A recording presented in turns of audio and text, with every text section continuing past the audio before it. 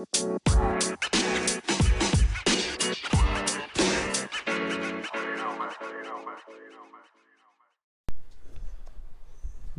morning. It's a vibe. Welcome to the High Vibes podcast.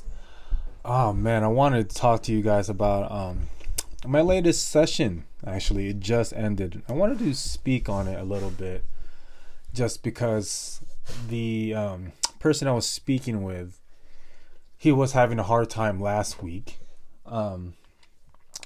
saying that he felt like he was being a bad kid, and he doesn't like being a bad kid. Okay, so one of my clients, he's a teenager, 16. And I wanted to, of course, I go through my questioning, like what makes you bad?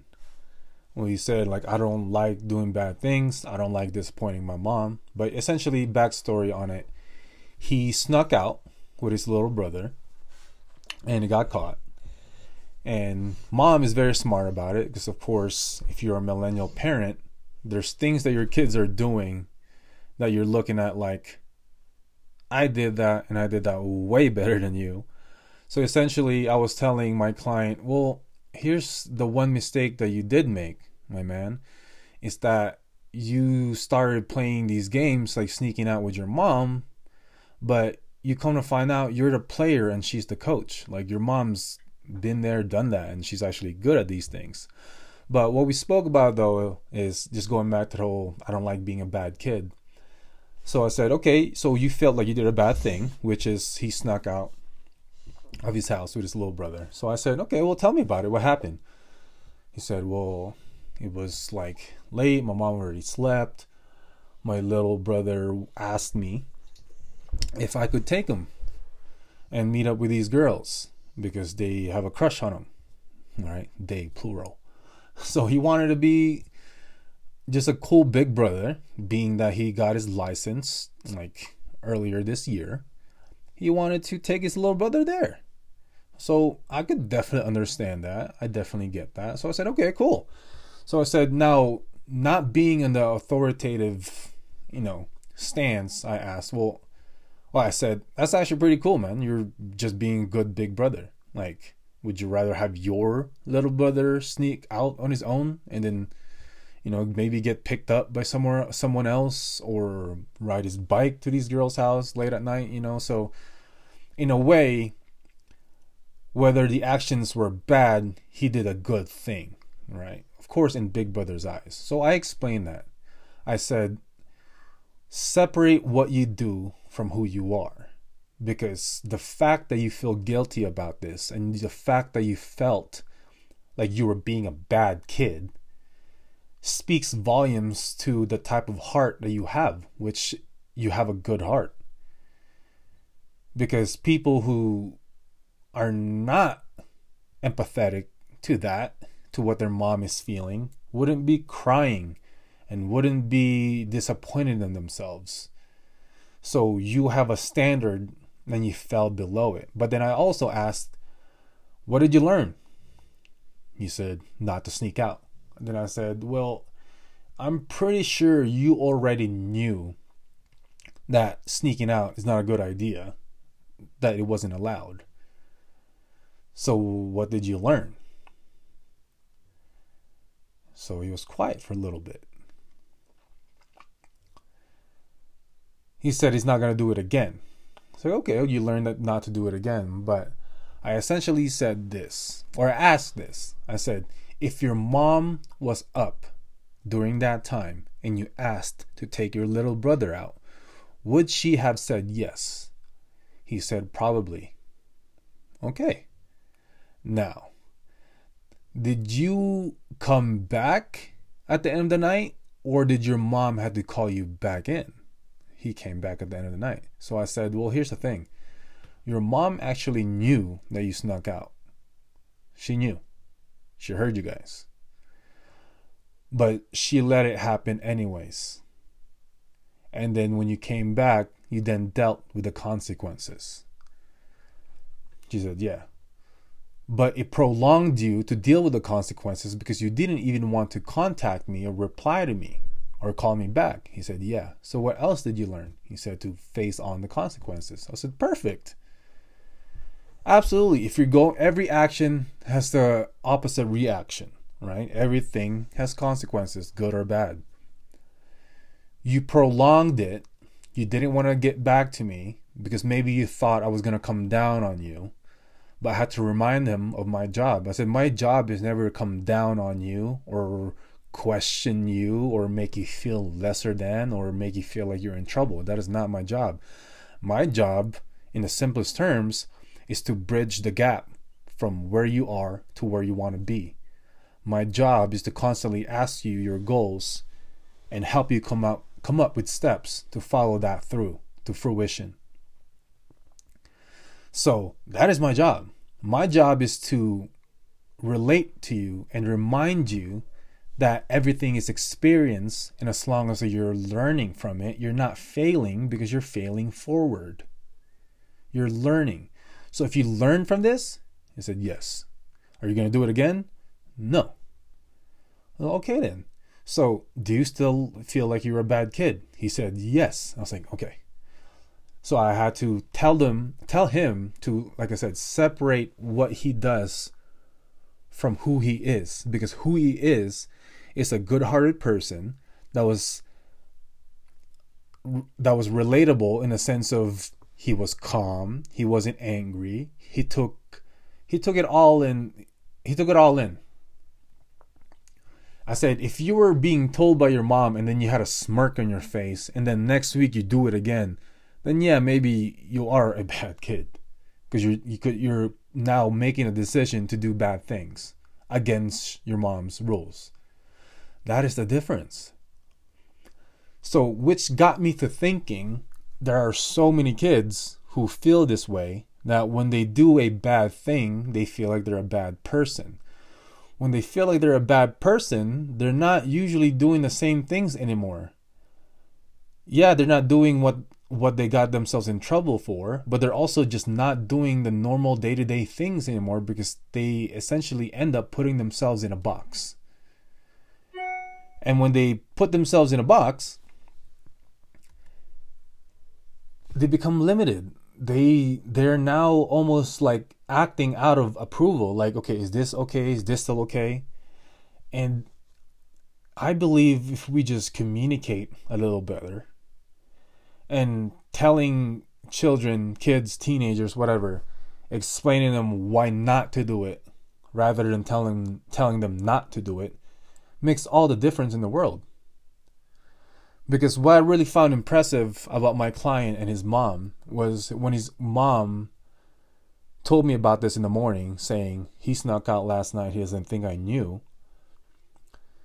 It spoke to me the trust she still had within him.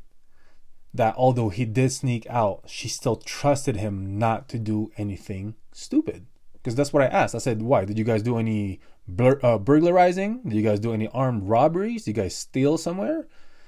Did you go drag racing? Do like anything? He's like, no. I just took him to the house and then I was just in the car. And then they talked.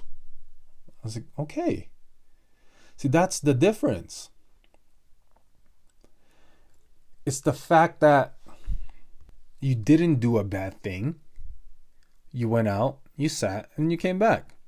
But your mom understood. That's why she didn't call you back the same night. She waited until the morning.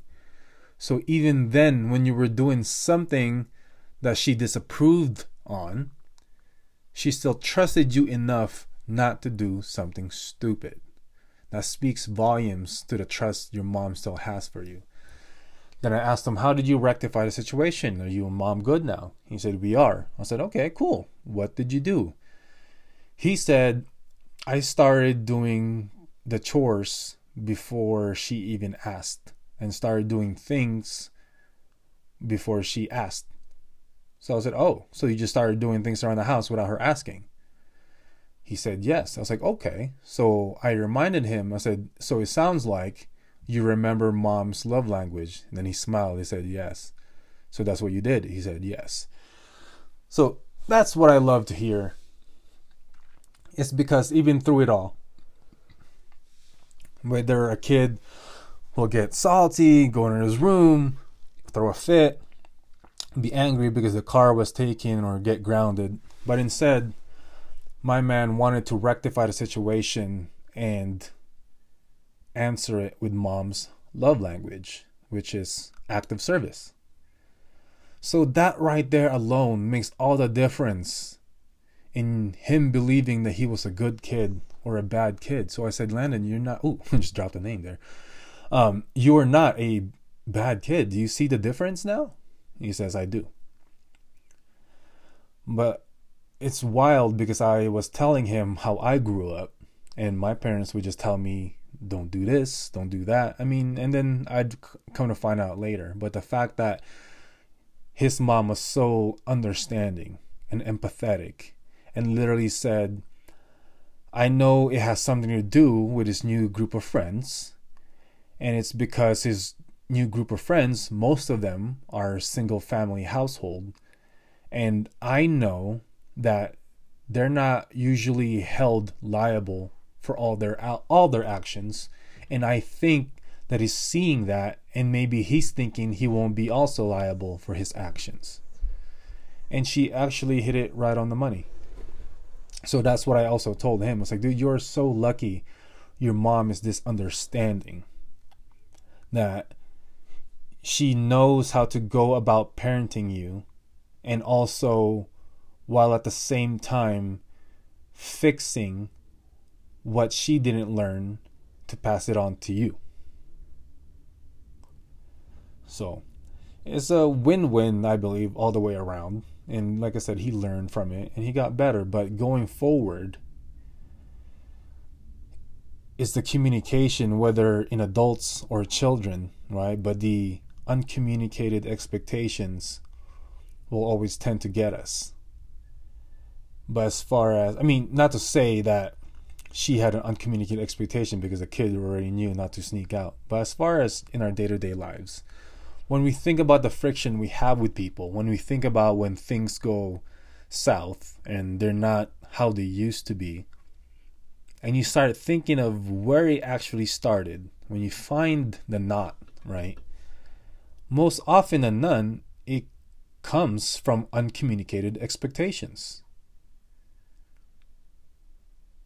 So going forward, my client now knows what the expectations are, definitely a lot more clearly.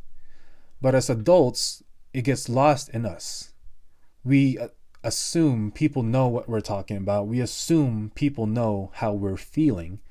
We assume they're just supposed to get it. But one of the best things that I've learned here lately that I saw from this guy, he said, never attribute to malice when you can attribute it to incompetence.